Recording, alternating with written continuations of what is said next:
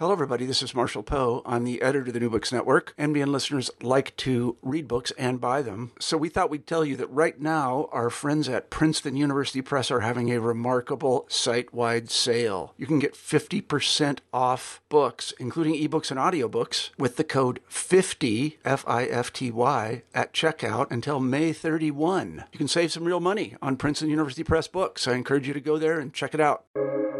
Welcome to the New Books Network. Hi everyone, and welcome back to New Books Network. I'm Galina Limorenko, doctoral candidate in neuroscience with a focus on biochemistry and molecular biology of neurodegenerative diseases at the PFL in Switzerland, and will be your host today. Today we'll be talking to Emily Levesque about the new book, The Last Stargazers, the enduring story of astronomy's vanishing explorers. To be an astronomer is to journey to some of the most inaccessible parts of the globe, braving mountain passes, sub-zero temperatures, and hostile flora and fauna. In The Last Stargazers, Emily Levesque reveals the hidden world of the professional astronomer. She celebrates the era of ingenuity and curiosity and asks us to think twice before we cast aside our sense of wonder at the universe. Well, Emily, welcome to the show. Thank you. So as we are going through the really unprecedented times of the global pandemic, and we're in the midst of it, really, I was wondering if you could start by reflecting on how has this affected you and your work, and maybe some main takeaways that you have gathered from this experience. It's been a very interesting couple of years, I think, for myself and a lot of people in the field of astronomy. I think it surprises people that COVID-19 impacted something like studying the universe, because it sounds like the most socially distant job there is. We're studying things that are billions of light years away. We travel to the most remote and dark corners of the planet. But we've really watched a substantial shift in how we do our research during the pandemic. We've learned how to do a lot of our work remotely. My colleagues and I have all been adjusting to the world of virtual or online teaching and holding all of our meetings remotely. We've missed the chances to, meet each other at conferences and have the sort of casual conversations that can sometimes spark really fun research ideas. So it's been an adjustment. I know that a lot of us sort of miss each other and miss the community that you can only get from in-person interactions, but we know it's necessary right now. So we're just hoping that this passes and that we can get back to whatever a reasonable version of, normal is, where we can kind of exchange ideas again.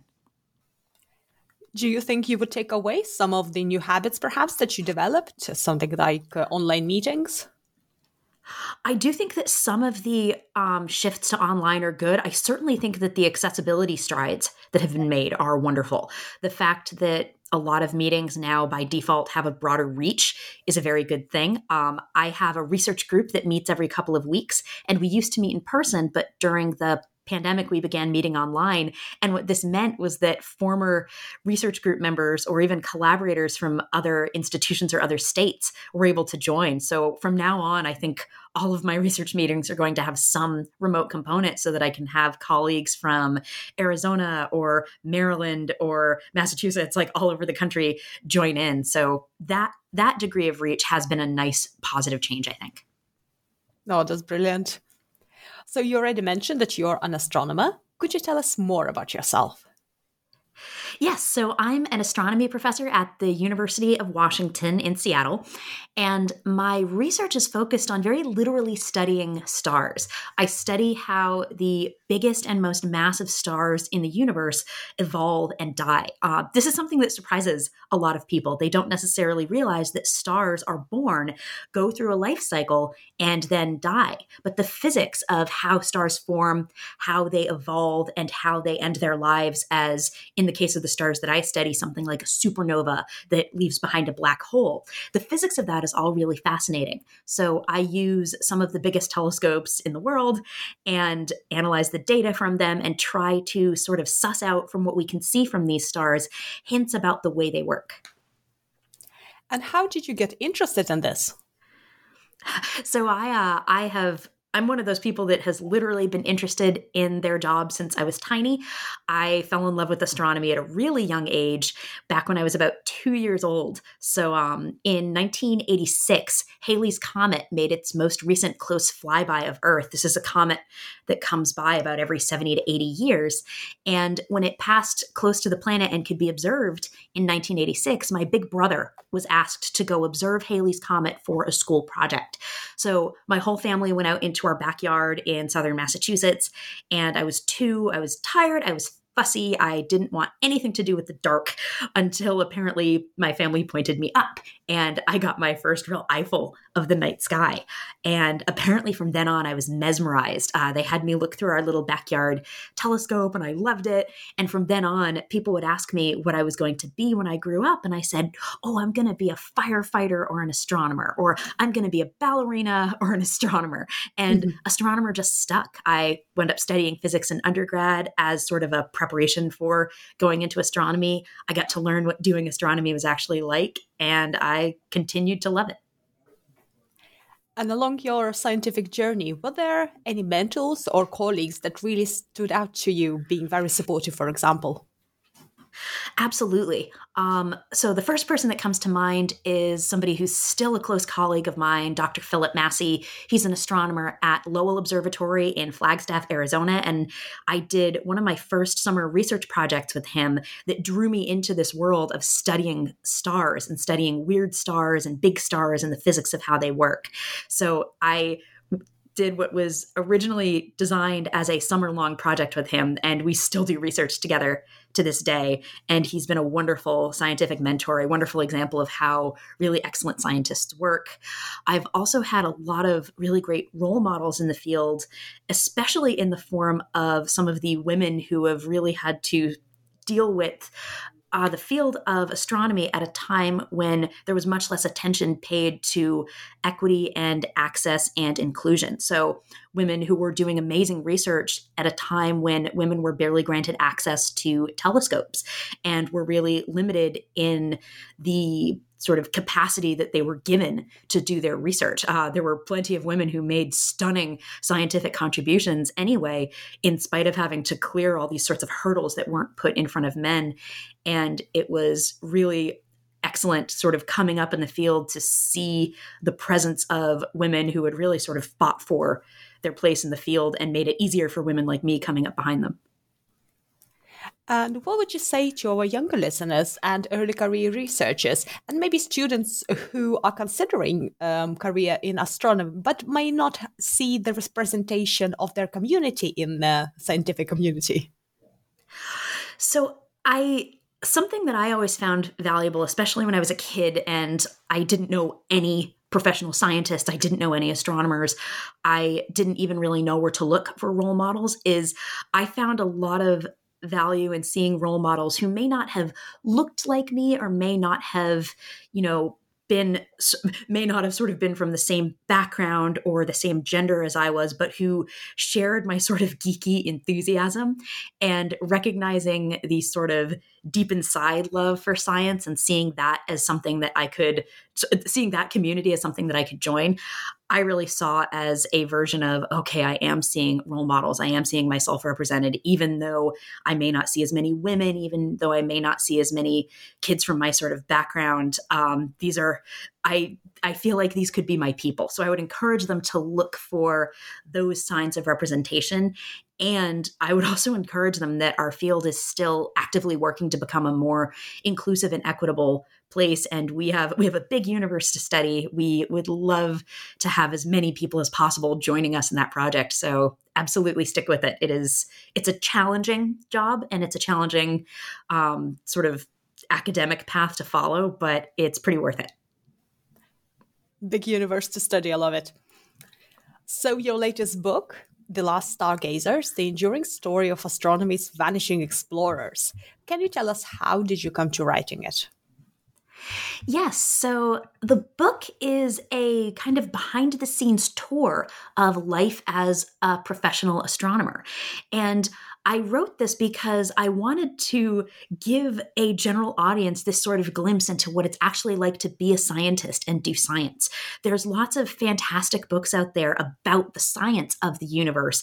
And I wanted a book that taught people about how our cosmos works, but that also taught people how people study it. And I wanted to put a human face on a field like this, especially a field that can seem kind of remote and esoteric and far from everyday concerns. So I wanted to write this and tell the stories of my colleagues and I alongside explaining the science behind what we do to just sort of make astronomy seem more familiar and more recognizable. So let's delve into some of the science that you cover in your book. And can you tell us when our enchantment with stars begin? Oh, when humanity's enchantment with stars begins. So this is an interesting challenge when writing the book, because humans have been doing astronomy for as long as we've been looking up. And I remember writing it and trying to decide how far back in time I wanted to go. And especially if you sort of delve into the history of this, there are amazing examples of indigenous astronomy that predate sort of written record or what we sort of traditionally think of as scientific records. There were Aboriginal astronomers in Australia who had very detailed oral histories and stories of stars that we now know are very strange variables. They sort of hurl off huge amounts of mass and brighten dramatically and then dim. And we think of the study of those stars as beginning a few hundred years ago, and our real knowledge of them started way earlier. So I really do think that astronomy is one of the oldest sciences because we've always been curious about what's above us. So during those times, were stars used for example, navigation by these communities? Do you know? Oh, yes. Some of the best navigators, I think, in the history of the planet were Polynesian navigators who used a really encyclopedic knowledge of the night sky to undertake amazing ocean exploration voyages. And all of that came from a really detailed knowledge of what the night sky looked like, how its appearance changed depending on where you were. It's really just astonishing science that they were doing. And what about the Western world? How our stargazing began here? Similarly, I think there was a great deal of curiosity and excitement about just what the night sky contained. Not in the last Stargazers, but in a series of recorded lectures that I created for the Great Courses a little while back called Great Heroes and Discoveries of Astronomy. I delve into the history of the telescope. And the telescope, as we kind of imagine it, was patented or appeared in the form that we imagine it in 1608. So the ensuing, 400 odd years saw this incredible increase in our technological capability to study the universe. The questions that we were able to ask every time we sort of build a new telescope and open a new eye onto the sky, we immediately come up with new questions to pose and try to answer. So that was a really interesting progression as we looked at sort of how more modern astronomy came to be. So there are different types of telescopes. Can you tell us what kind of telescopes are there? So when people picture a telescope, they probably picture the sort of telescope that they've peered into in someone's backyard, or if they go to an astronomy open house event or something like that. And these are reflecting telescopes, so they use mirrors to collect starlight and then bounce that light into a camera, or in the case of the big world-class research ones, into a scientific instrument of some kind. Those telescopes also specifically collect the light that we see with our eyes. Today, we have telescopes that collect light from all over the electromagnetic spectrum. So light much redder than our eyes can see, much bluer than our eyes can see. We have telescopes that detect X-rays, telescopes that detect radio waves. And the sheer design of these telescopes can be very different. The physics of studying these very different types of light can really vary, but we wind up using the whole suite of them to answer questions about how stars form, how black holes work, how the universe might have begun. A lot of the famous pictures that people have probably seen from the Hubble Space Telescope or from other NASA observatories actually composite light like the kind we can see with our eyes, along with X-ray light or ultraviolet light or infrared light. And it gives us this really amazing, vivid view of whatever we're studying. So many of our listeners watched the James Webb Telescope on the 25th of December to leave this planet to find its place in orbit. So can you tell us what kind of telescope is it and why is it so special? Yes, so James Webb is a really exciting new telescope. It's often described as the successor to Hubble, but it's a bit different than Hubble, and I'm actually really excited for an era where Webb and Hubble will both be observing at the same time. James Webb studies infrared light, so it's light that's a little redder than what we can see with our eyes, and this is an especially exciting type of light to study because it lets us study very dim, distant objects from very far across the universe. Now, an interesting detail about astronomy is that when you look at something very far away, you're almost looking back in time because the light from that object has been sprinting towards you at the speed of light. But if that object is, say, 1,000 light years away, the light that we're just seeing now is 1,000 years old. James Webb takes this to this amazing extreme where it will be detecting light from galaxies that are almost as old as the universe itself. So it's really opening up our ability to see back to the earliest moments of the universe. James Webb is also bigger than Hubble. Its mirror is 6.5 meters from end to end. So this size of the mirror means that it can collect a lot of light. The type of light that it's studying really, like I said, gives it the power to look back to the earliest moments of the universe. It's also wonderfully designed to do things like study the atmospheres of distant planets around other stars in the hopes of possibly even seeing signs of life on those planets. So by being a larger telescope and by focusing on a different sort of type of light, it really gives us a totally new way to answer a lot of the questions that we're currently posing. How the universe began, are we alone? It's going to be an amazing telescope for all of that research.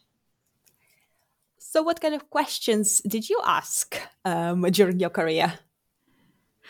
I have been really interested in figuring out how stars work. And I think this came from a fascination with black holes that I had even when I was a really little kid. I thought black holes were just so cool because they're these weird physics things. They like bend our brain's understanding of how space and time even work.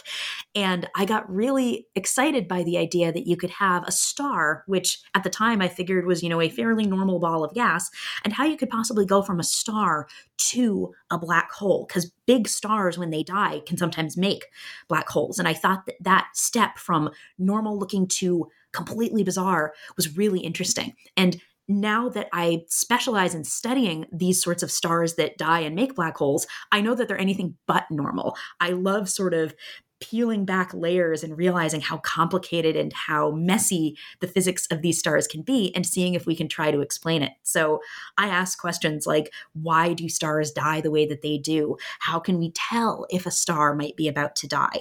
What different pieces of that star affect how it evolves? Does it matter if the star is spinning really quickly, if the star is orbiting another star, if the star's chemistry is weird? So I like sort of posing all of those questions and seeing if we can suss out the answer.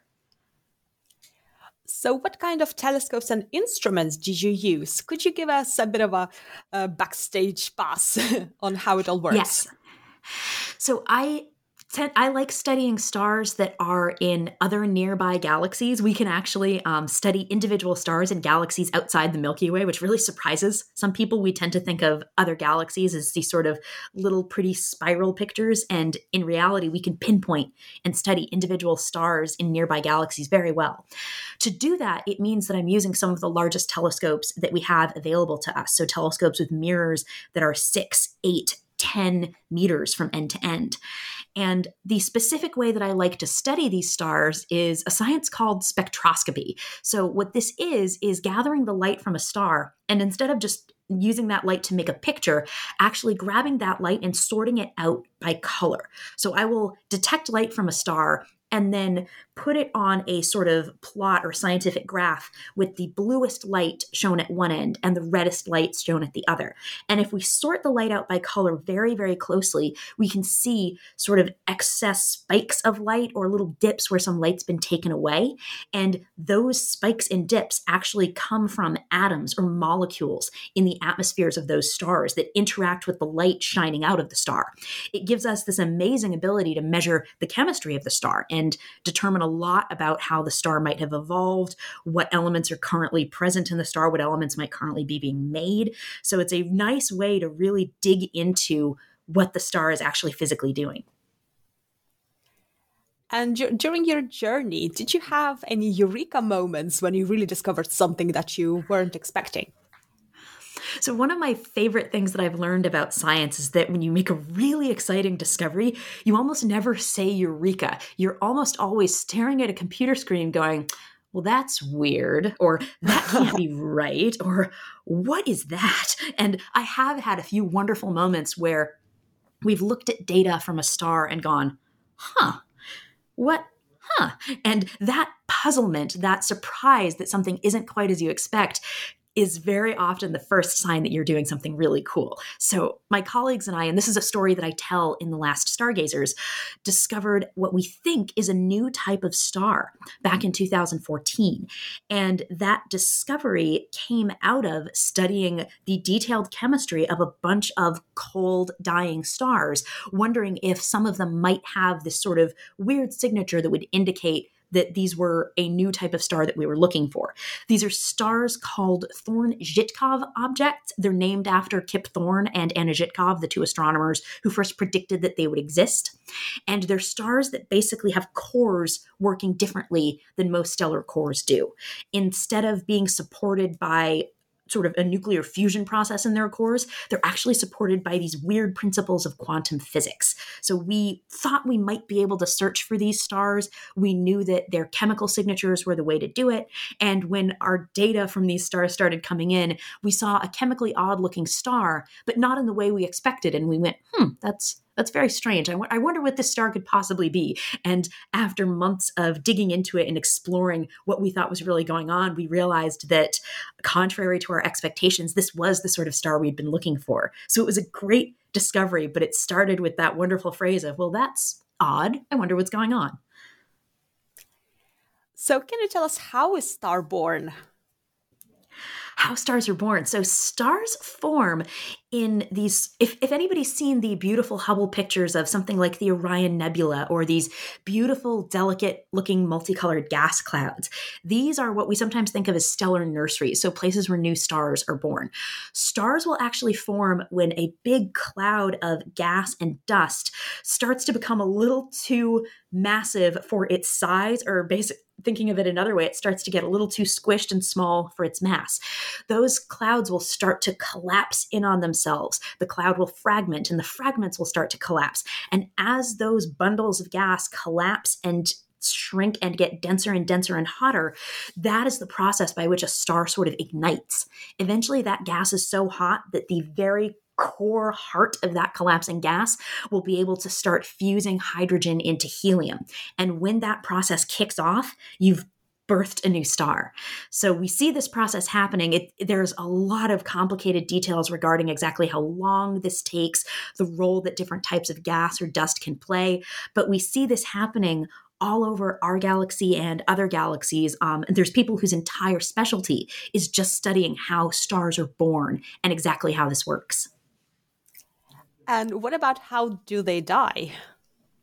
So the stars that I study, these pretty massive stars, die when that process that I just talked about, the sort of ignition of fusion, comes to a halt.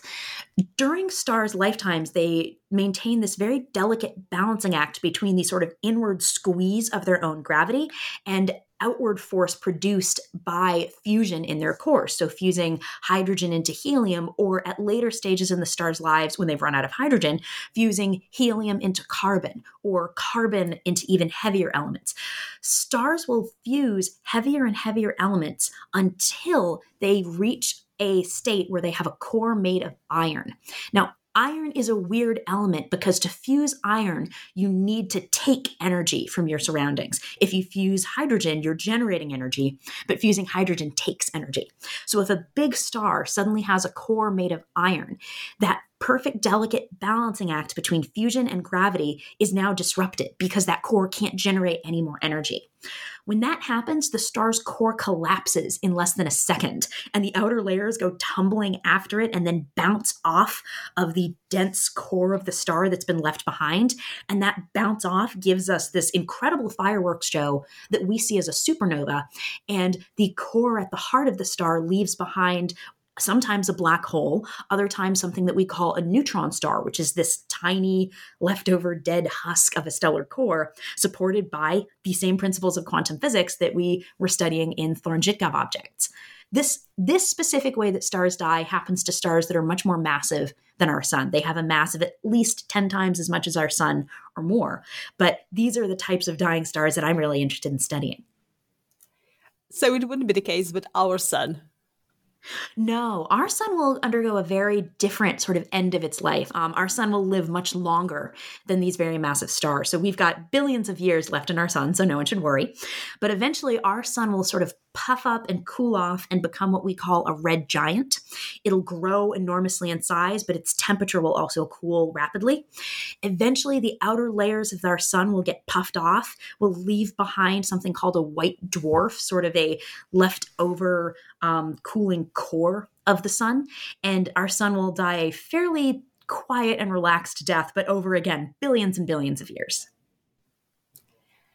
So as we think about the people who are doing the stargazing, so scientists like you or somebody who's doing it just for a hobby, do you think this landscape is starting to shift nowadays?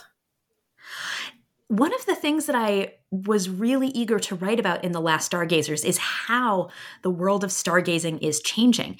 And it's been changing at every level. At a professional level, astronomy has really immensely benefited from the advent of computers, from being able to take digital images, and nowadays from the ability to really deal with enormous amounts of data and conduct huge surveys of the night sky. So the computational power available in our field is really changing the types of questions we're able to answer and the types of research we're able to do. At an amateur level, I think there continue to be more and more resources for getting into amateur astronomy. I think people think of amateur astronomy sometimes and they picture somebody with a big, expensive, fancy backyard telescope, and you can be an amateur astronomer with the naked eye. You can identify a lot of things in the night sky just using an app on your phone, or you can do really great observing with binoculars. And I keep hoping that amateur astronomy will become a broader and more accessible field at all times. At the same time, we do also have amateur astronomers with very elaborate, fantastic setups that are able to make research contributions that people in the professional world of astronomy use all the time. So it's wonderful to see these fields evolving and to see the two fields sort of exchanging ideas and information. And what about the issue of light pollution? I think many of our listeners would have heard the space junk problem, for example, or too many satellites being put into orbit that can interfere with the amateur stargazers. Is there any reason to worry? I think there is, unfortunately, and I have colleagues who are working on trying to mitigate this problem, but it's a serious concern. And for context for listeners who may not be as familiar with this, there are satellite constellations currently being launched. An infamous one is Starlink, which is a SpaceX project that are aiming to launch tens of thousands of small satellites into low Earth orbit. And the danger with these is that they're huge potential sources of light pollution in the night sky. These satellites will reflect sunlight. They wind up showing up as sort of little dots streaking through the night sky. And they're an issue for amateur astronomers because you will start to see more and more of these crowding the night sky. They're an issue for professional astronomers because when we train an enormous telescope on a patch of sky, if satellites like these pass through that patch of sky during an observation, the observation is ruined. And it's not something that we can just back solve or fix computationally. Those satellites have blocked our view of things we're trying to study. They even cause problems at other wavelengths. Radio astronomers, for example, have serious concerns about these satellites because they emit radio signals.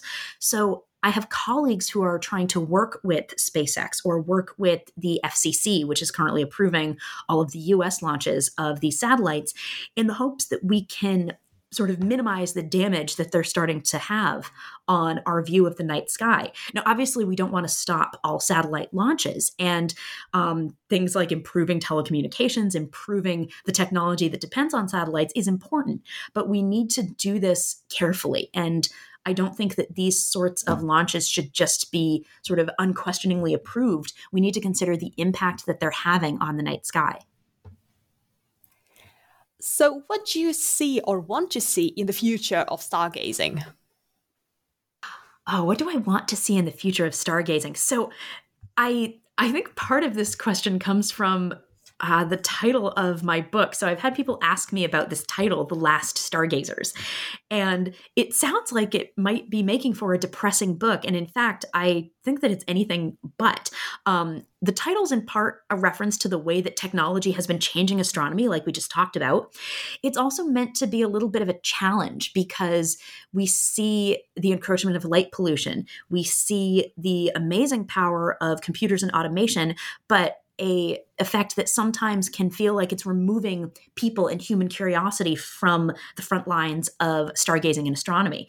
But I mean, plenty of people still stargaze every day. Sometimes we do it for our jobs. Sometimes we just do it for the pleasure of it. And I want people to continue recognizing and kind of harnessing that passion, even as we see changes to our night sky and changes to technology that we use to stargaze. We're going to see our scientific capabilities keep growing, but we still want to keep an eye on the role that people play in discovery, that we still need stargazers.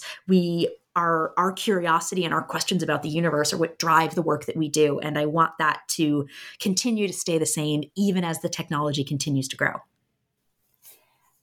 And even on a local level, what do you think are the best ways to bring the stargazers back? Especially thinking about the environmental concerns of light pollution, for example, or trying to keep some parks really pristine to really preserve that black sky for people to look at.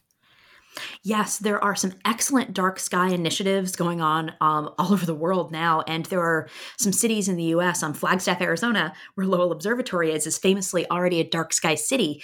They focus on trying to minimize light pollution and preserve dark skies. This is fantastic from a purely, energy efficiency standpoint. If we want to use lights at night, we want the light to be going down toward the ground where we need it rather than up into the night sky. So having more efficient lights is a pragmatic environmental positive. And keeping the night sky preserved is also obviously excellent for stargazing purposes. So I'd say anybody interested in this at the local level, it would be great to get into campaigns and missions for minimizing light pollution, making your town or your city a dark sky town or city, and seeing if we can make sure to preserve dark skies everywhere and extraordinarily dark skies in some of the remote parts of the planet where we do our professional observing.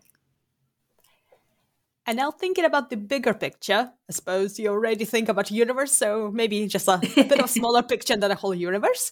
So what would be the key implications of exploring this field for our society, both from in terms of knowledge, but also in terms of development of new technologies? Oh, this is a very interesting question, and it's one that I write about near the end of The Last Stargazers, because people ask, why is astronomy worth it? What is the importance of studying space, and why do we keep doing this? And there are some practical applications in that we are, for example, constantly pushing the edge of imaging technology. We want to build the best and sharpest and most precise cameras we possibly can in astronomy, and that sort of work can inevitably sort of trickle down to other pursuits. But I think a lot of the appeal of astronomy comes from a sort of more fundamentally human place. I don't see us studying the way that stars work or surveying distant planets because we're going to suddenly find the key to energy independence or because we're suddenly going to invent some new technology. Now, science always surprises us. We will make scientific discoveries that seem novel and interesting now that wind up being technologically invaluable later on. The discovery of the electron and then an eventual world that runs on electronics is a great example. But in the immediate study of the universe, we're largely just explaining the world around us because it's cool. And I think that there's a fundamentally human nature to being curious about the world around us, and whether that's our immediate neighborhood versus whether that's our whole universe. That's a very good reason to keep doing it. It gets at a fundamental part of our humanity, and it helps us understand the planet around us, the solar system around us, the galaxy around us better, which can only be a good thing in the long term for our relationship with the universe. I'm sorry, that didn't stay as small as you wanted me to. No, that's great. So, what discoveries along your journey to writing your book, The Last Stargazers, surprised you the most? It was fun because as part of writing this book, I interviewed more than 100 of my colleagues. I wanted to gather the stories from colleagues that had observed at telescopes, that had used telescopes 30, 40, 50 years ago when the technology was really different. And I really just wanted to gather their adventure stories. And I also knew that I didn't want the book to just be an anecdote collection. The book really does track my own career in astronomy and how the world of astronomy is changing. So as part of the interviews, I realized I couldn't just let people storytell, much as I loved listening to it.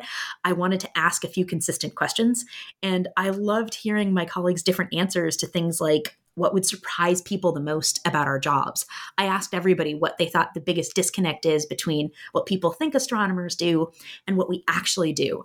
And I got answers explaining, we don't tend to look through telescopes anymore. We don't peer through an eyepiece with our eyes. We wind up taking data digitally and looking at digital pictures or digital spectrographs or digital data of what we study. And it's a simple detail, but it's an important one when people start to imagine what being an astronomer is like. I also was just surprised, I guess not surprised, but it was reassuring to hear the sheer enthusiasm and excitement from so many of my colleagues telling me about their favorite memories of working on a mountain at a telescope, their wildest adventure stories, which were always so much more extraordinary than I'd ever imagined. It was really great to sort of get this broad scope of what life as an astronomer is really like. I think I've got a bit of a silly question. So, do you work during the day or during the night? No, this is a great question.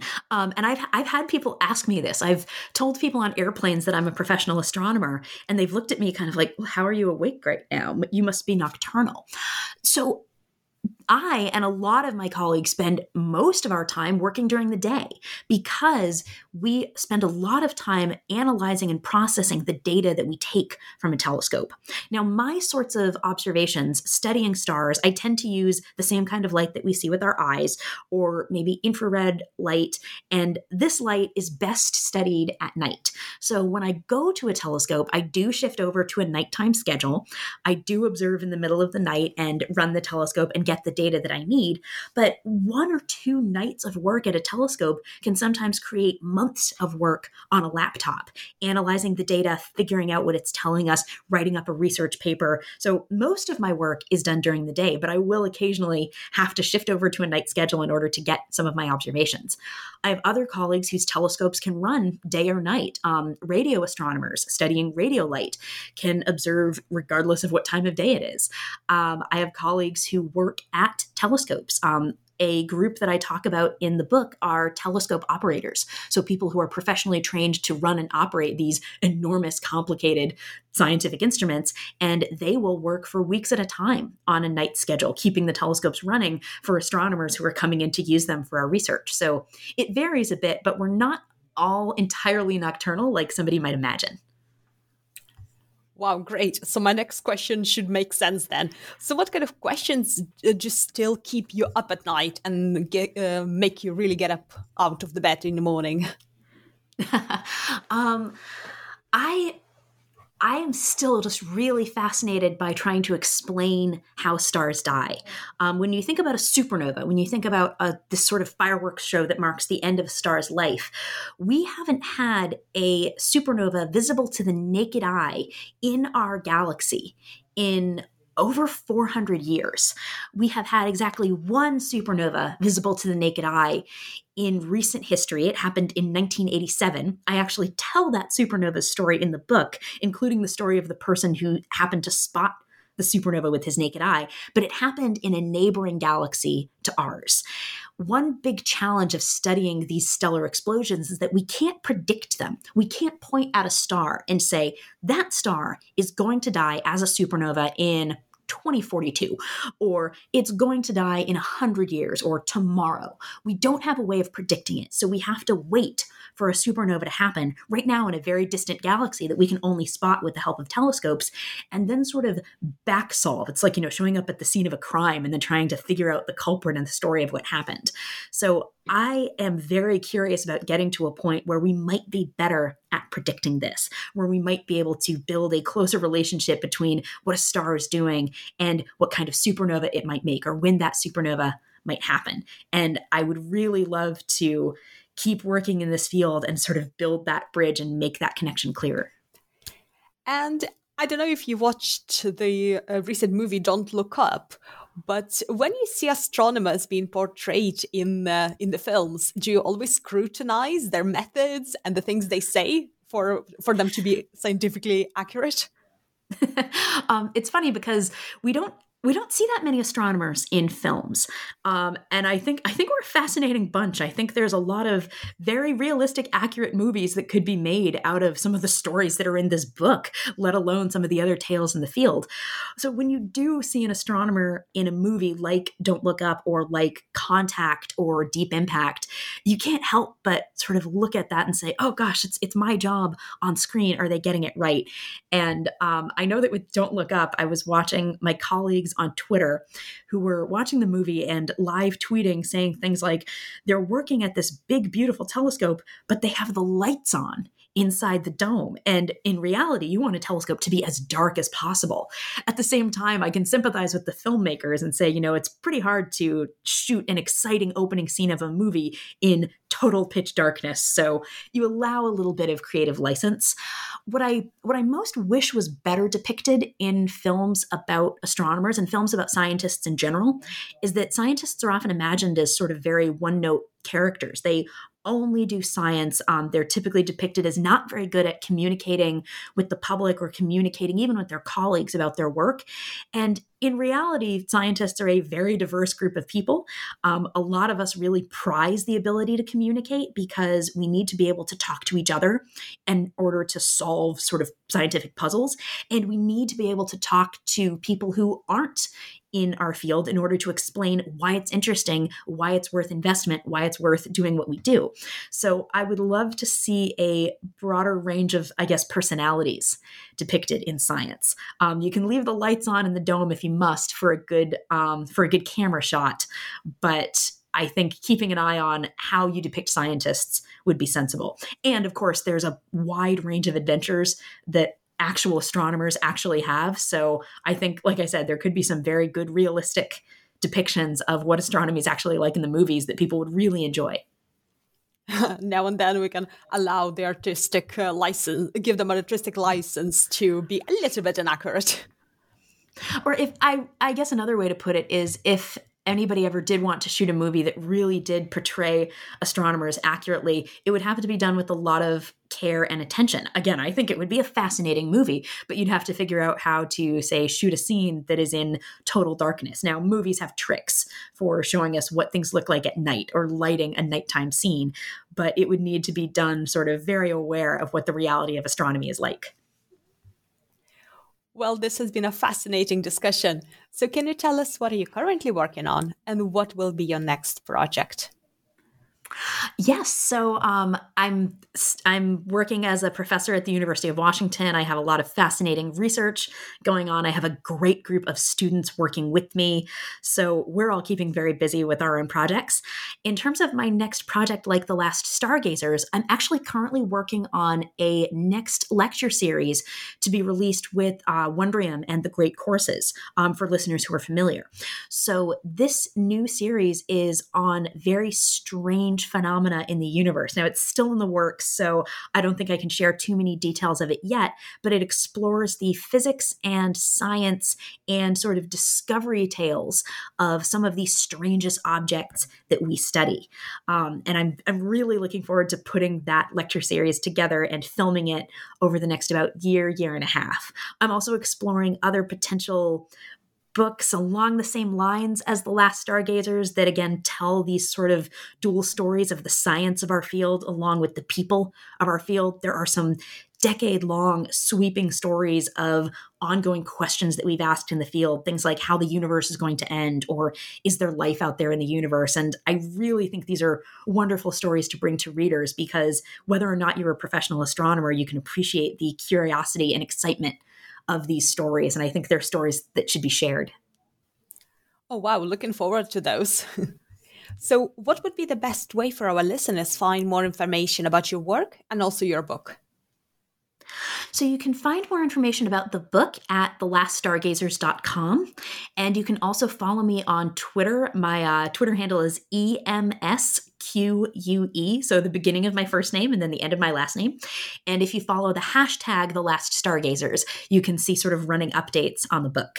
My professional research website is also at emlevesque.com if you're curious about learning more about what my research group and I are getting up to in terms of studying big weird stars. Excellent. Well, thank you so much for joining me today. Thank you.